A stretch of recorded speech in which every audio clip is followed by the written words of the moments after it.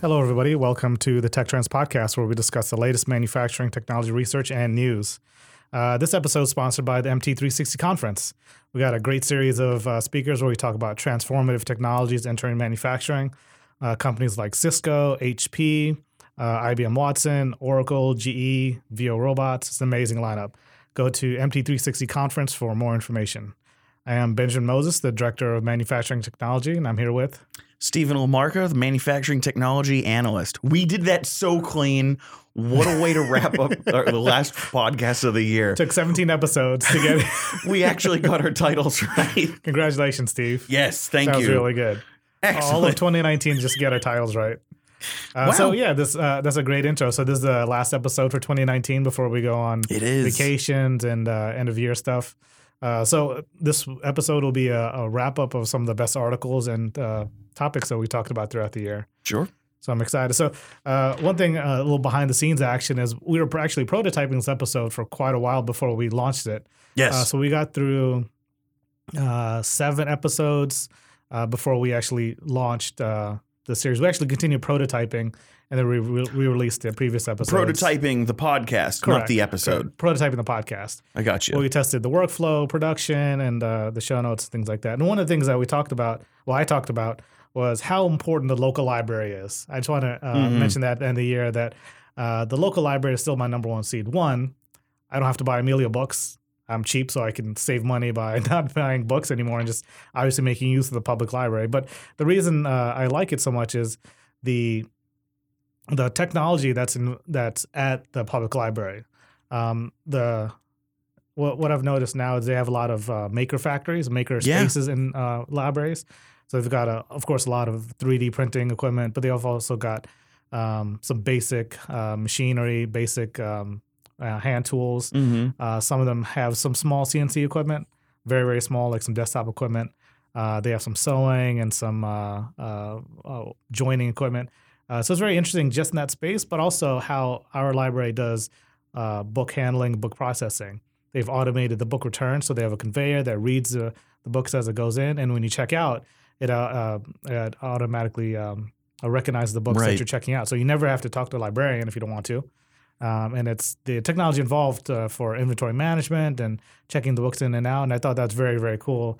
And I mentioned that if you want to compare the technology implementation at your factory to the rest of the world, that's one way to do it. Or just compare it to how advanced you are compared to the library. And that was one of the themes from the earlier podcast that didn't get published. I think it's so cool that libraries and counties, because they're public, we're talking public libraries. Public libraries. Yep. Counties want to not only keep libraries relevant, right? And we're probably gonna bring up pivoting a few times, but they want to change the definition of a library. Sure. Like, it's not just a place for bookworms. It's not.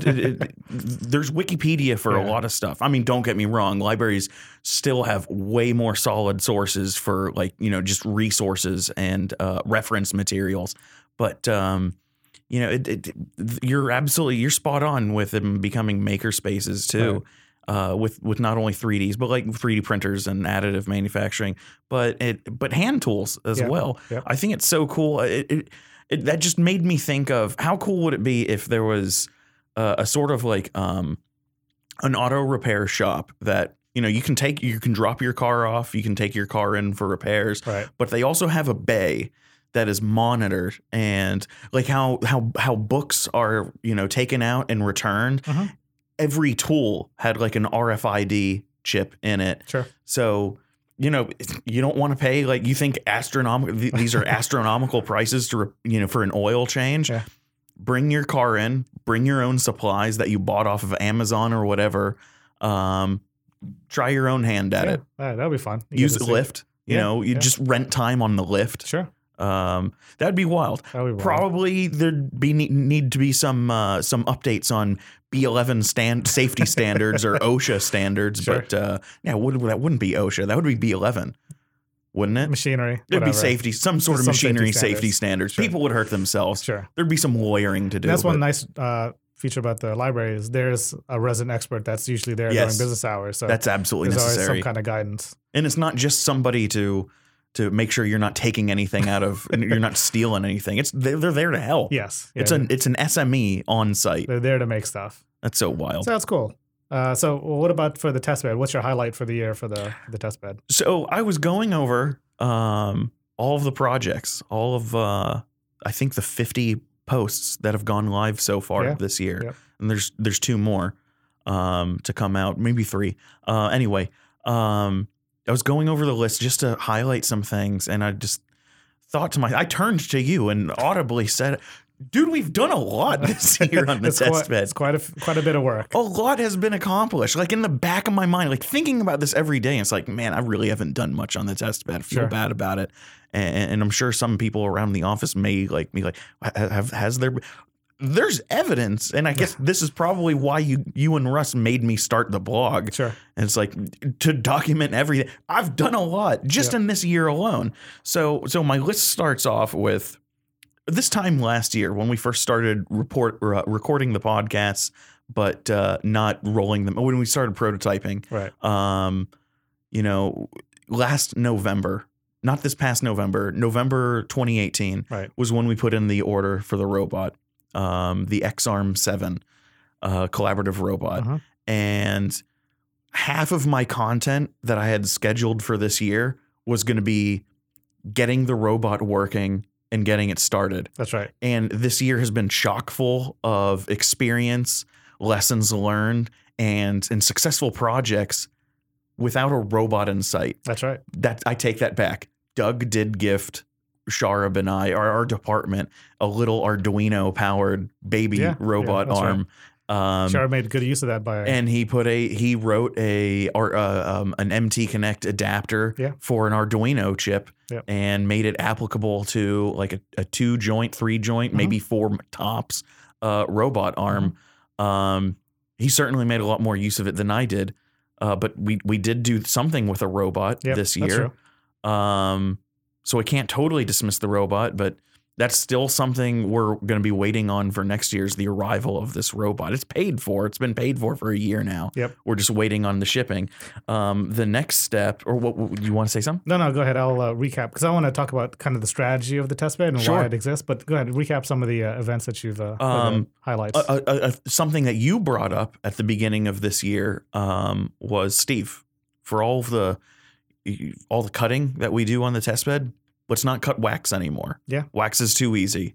You can't screw up a wax part. You can't break a tool on wax, which I think I had proven wrong. But so this year it was going to be exclusively Delrin. Yeah. If we're going to test something, test it in wax, but it doesn't count as an experiment. Sure. We're going to do everything in Delrin. And then, happily to report that we've taken that a step higher, and I'm really comfortable. Not as comfortable as I am with cutting Delrin, but I'm really comfortable cutting brass now. Yeah, and it's not free cutting brass or alloy brass. It's not free machining brass. It's not like lead based. Yeah, right. This is real brass. Yep. I had just thought of something, but I lost it. And we made the brass dial. That was a huge accomplishment because, I've got such passion for like watchmaking and just horology in general. And there's 2 elements that I want to highlight about that watch style that I made. One, it looks great. I mean, the finish of it is pretty good. It's very good.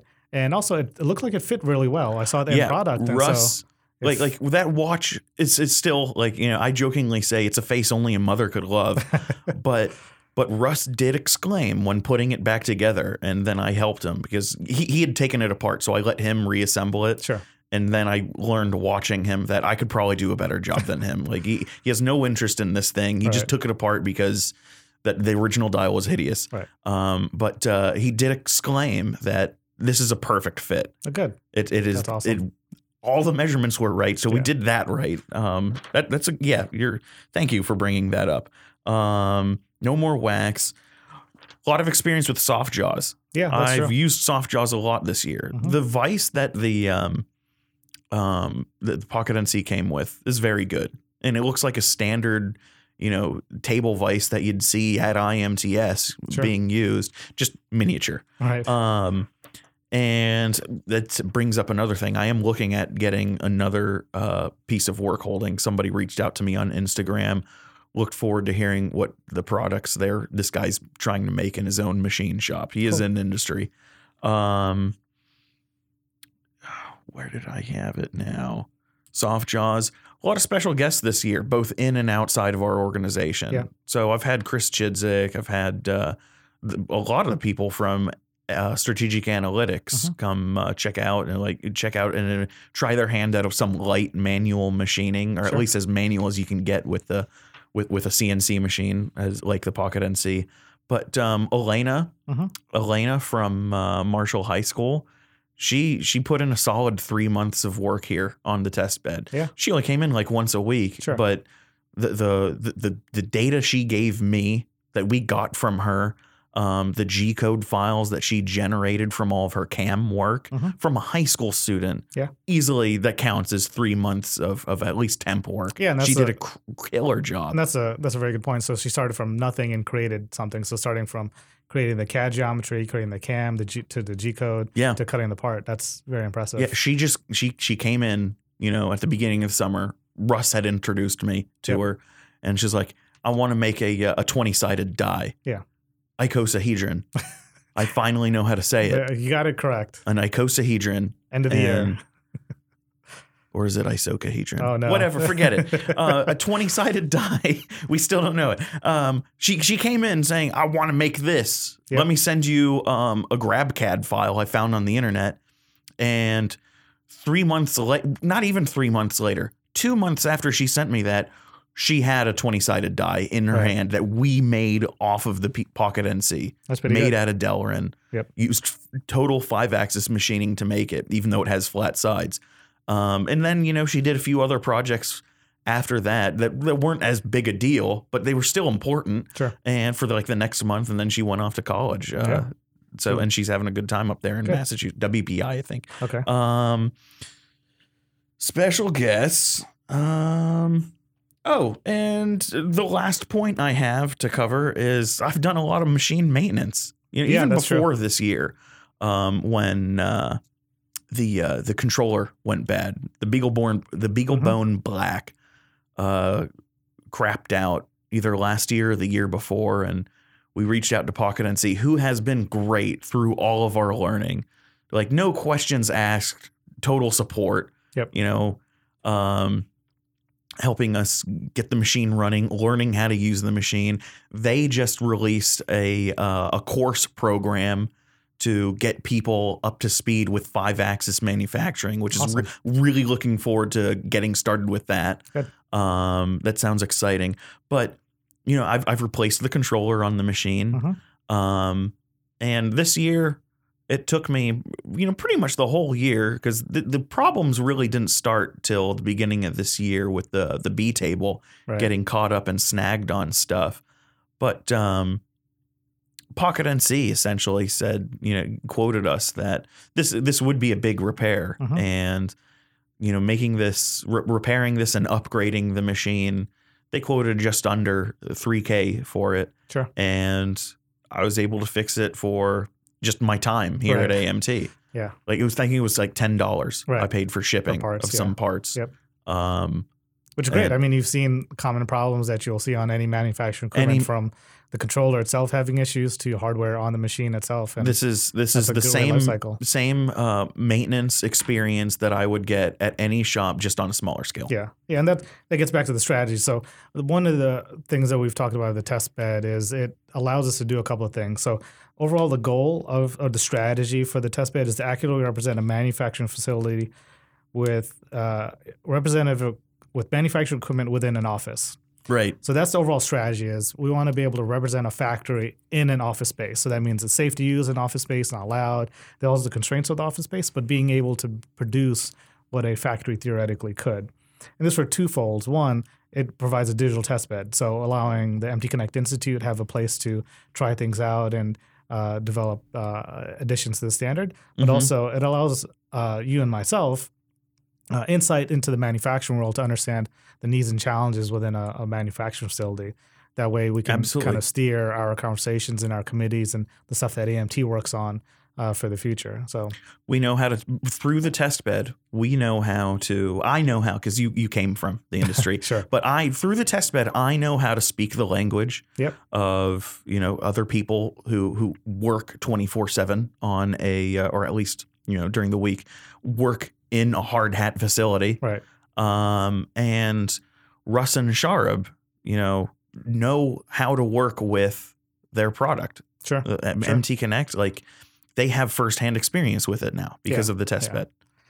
And it's totally office legal. We'll say hearing and eye protection building. Yeah. They usually don't wear hard hats in a manufacturing facility. Unless you're in an oil rig. Well, we don't need any of that here with the test bed. Awesome. Except safety glasses. Yeah. Awesome. Steve, anything else, or should we get That's into the it for the test bed. It's been a great year. I'm looking forward to closing out another great year to close out the decade. Awesome. And there's a couple of articles that I went back to look at that are favorites of mine.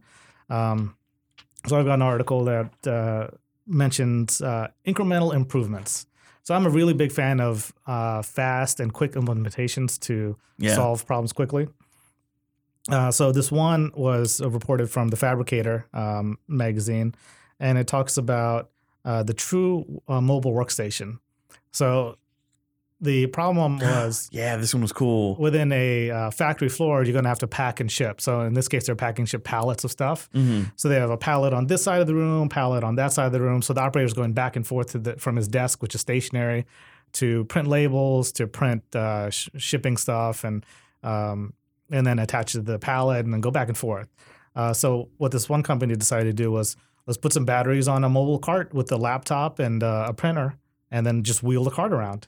You obviously using Wi-Fi, and the battery that's, he's got 2 or 4 lithium battery stations on the cart. So I guess you have options on the cart on how long it'll last. Right. And how much equipment you have on there. So you just roll it around, and it's all powered by those batteries throughout the day. It's powering the printers, powering the monitor, a laptop, and all the other accessories that may go along with it to, print your labels, get your invoices, probably do some receiving equipment, receiving also. So I thought this is really and what's really another thing that's really fun about that is and of course I didn't put this together until now, the second time we've brought up this article, but our test bed is the same thing. Yes, it's on a 7-gauge steel wheeled workstation, mobile workstation that is massive. It is an aircraft carrier of a desk, but it is on wheels. We got the biggest table possible that can fit in the elevator of this building. Yep. It is totally maxed out, but it fits in the elevator. And it has UPSs on it.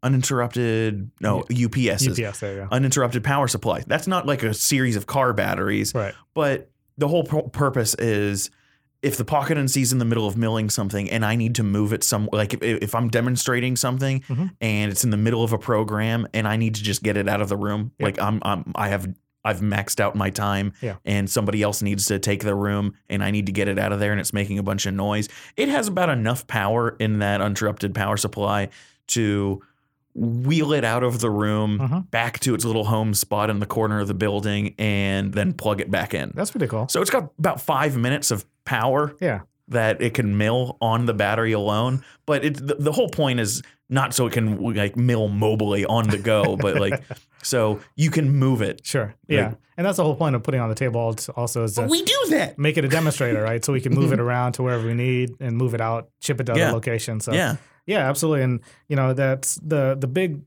benefit of this is being able to eliminate one of the layers of waste, which is reduce wasted movement. Yeah. Instead of going back and forth, you get your return on investment of the operator's busy all the time. Now he's making sure, and it's measurable too. You can actually measure the time savings before and after. Absolutely. And the time of one operator or just one worker in general is really expensive. It is. These people make money. And it's also reducing your missed opportunity. So if you're just shipping off a couple of times a day, absolutely, right now the operator has even more time to do other stuff that could be done in an adjacent cell. So optimizing the user's time is pretty solid. Did you have an article that you want to walk through? So I didn't have one of my favorites from this year. I didn't take that much time to find one, but when writing up a Tech Trends summary or run through for January's AMT News, came across a great article by Forbes. And the title is "The Decade in Production: Innovations, Trends, and the Future of Manufacturing." Nice. And I won't get into everything that the article talked about, but it made me think of, I can't imagine, and I haven't been in this industry for an entire decade. I've been here since 2015. Sure. I've experienced so far 2 IMTSs, and that's just 2. Those IMTS, each IMTS is only 2 years apart. Right. So much happened between my first IMTS 2016 and 2018. See if we've been here at the same time. I know, still though, man. But like I can't imagine how much has changed in a decade. Sure. Yeah. And it just, this article, reading through this article just made me think, and I'll be real quick, I promise. But I remember seeing in 2016 HP, sure, the printer company, yep, who's one of the people who's going to be at MT360, by the way. HP, I grew up seeing them making inkjets, and fax machines. Who uses a fax machine anywhere? That's how long it's been. HP has totally pivoted, right? And while they still make printers and inkjets and laser jets and HP is now office equipment. Right. HP is now making a machine tool. Right. It's additive manufacturing. It's a 3D printer, but that's still a machine tool. Absolutely. How about that for a pivot? That's a great in move. The past decade. Not even in the past decade, since 2016. Yeah. Yeah. That's awesome. That's really, really cool to see that. This change. Is so nuts. Yeah. Oh, the one thing that I've noticed is we decided to do a research project with Virginia Tech. They're implementing digital standards in manufacturing. And one thing that I've noticed, so a couple of years ago when I first joined, you saw PhD students and research students pulling data from manufacturing equipment, doing analysis. And then you saw this transition to students with their master's degrees working on this project as a research project. So like Sharab, he's got his master's and this one's research project. This year, we have undergrads doing the exact same thing. So the research project that Virginia Tech is doing is being done by undergrad students. So that's, to your point, the evolution of how quickly things are evolving within manufacturing is a couple of years ago, we had PhD students. Now we've got undergrads doing as part of their senior project, implementing digital solutions for the manufacturing floor. So pretty soon, I'll be hiring high school students to do the same within a couple of years to implement, data collection from manufacturing equipment. So it's progressing quickly. This is so cool. Yeah. So the last article that I want to talk about was the interesting thing that the Disney Research Group is doing. So this is Disney as in the theme parks, the movies, Disney Plus for whoever's got that movie pass. What they're doing is the end goal is to improve the animatronics. But what they're doing is creating a robot that's fast and efficient to move as a human would. So what they're doing, they're using hydrostatic transmission of hybrid air-water configuration. So robotic arm can typically be moved. Servo motors, right? Exactly. Hydrostatic now. Yeah. So what they're doing is it's a combination of air and hydraulics. Okay, so pneumatics and hydraulics. Exactly. So it's a combination of the speed and the force. The interesting thing within this video is there's 2 layers to this. One, we have an operator that has a control system that looks like the robot itself. So it's a small miniature robot, so maybe 3 feet tall with arms. Okay. And the operator is holding the robot from behind, kind of just moves the arms around. So he's behind a wall. He's got some VR glasses, and the actual robot's on the other side of the wall.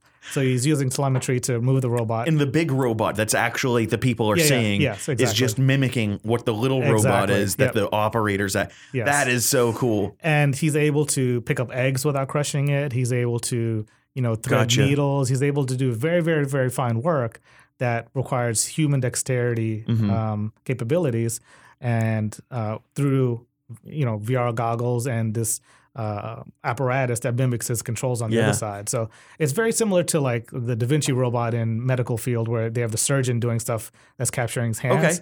Except this is on a say more usable scale, and it's very, very interesting. Well, so that explains the importance of both speed and force. Correct. And why you're hybridizing pneumatic and hydraulic. Yes. And I take it with speed and force, pneumatic offers the speed and hydraulic offers the force. Right. Okay. Yeah. And they do have haptic feedback, wild. so the operator knows if it's contact. So That's cool. That was a really interesting plan. I like the research that they're doing. They do a lot of stuff they did one on printing with drones, aerial drones. Yeah. So they could print on the side of a rock a pattern and the technology behind that. So the actual implementation of what they're doing is cool. But the technologies that's involved required to achieve that end state, that's really, really fascinating. That is so wild. It's awesome. This is a great year in review. Steve, you got one more thing? Before we wrap up, all right. I just thought of this before we clicked record. Yep. What are some of your goals for next year? Obviously, this isn't like for like compensation purposes. Sure. But like the podcast goals for next year. And I wrote down because I didn't want to forget it. Yep. I want to talk more about metrology. Yeah. I want more work on the test bed with metrology. Obviously, I've done a lot with like work holding, and I want to get another vise. And I've been meaning to buy a gauge indicator, dial gauge indicator, which is metrology. And I want more metrology articles. Okay. This is a personal goal. I'm not telling you need to bring me more metrology articles for the podcast, but I want to talk more about, it could be anywhere from like history of Anton Lecoultre inventing the first micrometer to, I don't know, whatever Joel Neidig's doing to chase after the almighty micron. Sure. Yeah, and that's a good point. That is a weakness in our in TechTrends, our tool that we use to aggregate the research and news. Metrology is a weak point, partly because of the results we get on doing generic searches under metrology. Yeah. So what I'm going to work on next year is after we ingest all the 2019 research data is look at how to incorporate metrology into our research tool. And it's arguably like the most important part of manufacturing. Yeah, sure. I'd believe that. Like think about it. Think about it. Let's say you're buying some aftermarket parts for your car, whether you're improving it or just fixing it. Sure. But you don't want to go with the OEM. Right. Well, why would you go with the OEM in the first place? You know it's going to fit. Yeah. We'll get into a debate of design quality versus manufacturing quality in the next episode. I would love to hear that. Let's get into that. What I'm interested in doing is talking a little bit more about research. We've done a pretty good job this year about talking about relevant news that's come up. Okay. What I would like to do is we have a huge data set on research. More like white papers? White papers, things that are universities doing, and include some of the stuff that's transitioned from research into stuff that's right before commercialization. There's a couple of groups like Manufacturing USA Institutes that's got a bunch of project calls. I would like to talk about what they're doing, what the results that they're producing, and it's quite a few of them. That's one of the reasons why I talk about it. There is a breadth of research that's going on there. Metrology is another good one. That's something definitely I'd like to talk about. And my personal goal would be talk more a little bit upstream of manufacturing and talk about the transition from design to manufacturing. I think that's a underrepresented section, and it's a topic that we need to discuss a little bit more, especially when we talk about more robust designs, design for manufacturing, increasing quality of life, length of life, or more robust parts. That transition is rocky, and I don't think that's evolved much in the past couple of years. So understanding CAD tools, FEA tools, design simulation tools, and how does that convert into a manufacturable design? Yeah, is my goal for next year. That's brilliant. That's a great goal. Yeah. Wow, man. Now we can wrap it up. All right. See, where can they find more information about us? They can find more information about me on my blog, Adventures of an Amateur Machinist, which is Swarfy Steve, which is one word, swarfysteve.blogspot.com. And you? They can find me on LinkedIn. Just look up Benjamin Moses. And you can find our podcast where you're listening to us now on SoundCloud, Spotify. Just Google search AMT Tech Trends. That's right. That's 2 words, Tech Trends, and then AMT before that. Make sure you throw in the AMT if you want hours. And if you're interested in learning about more of transformative technologies, the latest technologies to enter the manufacturing space that are improving productivity and increasing return on investment, check out the MT360 conference. It's amazing. Hell yeah, man. Let's get this.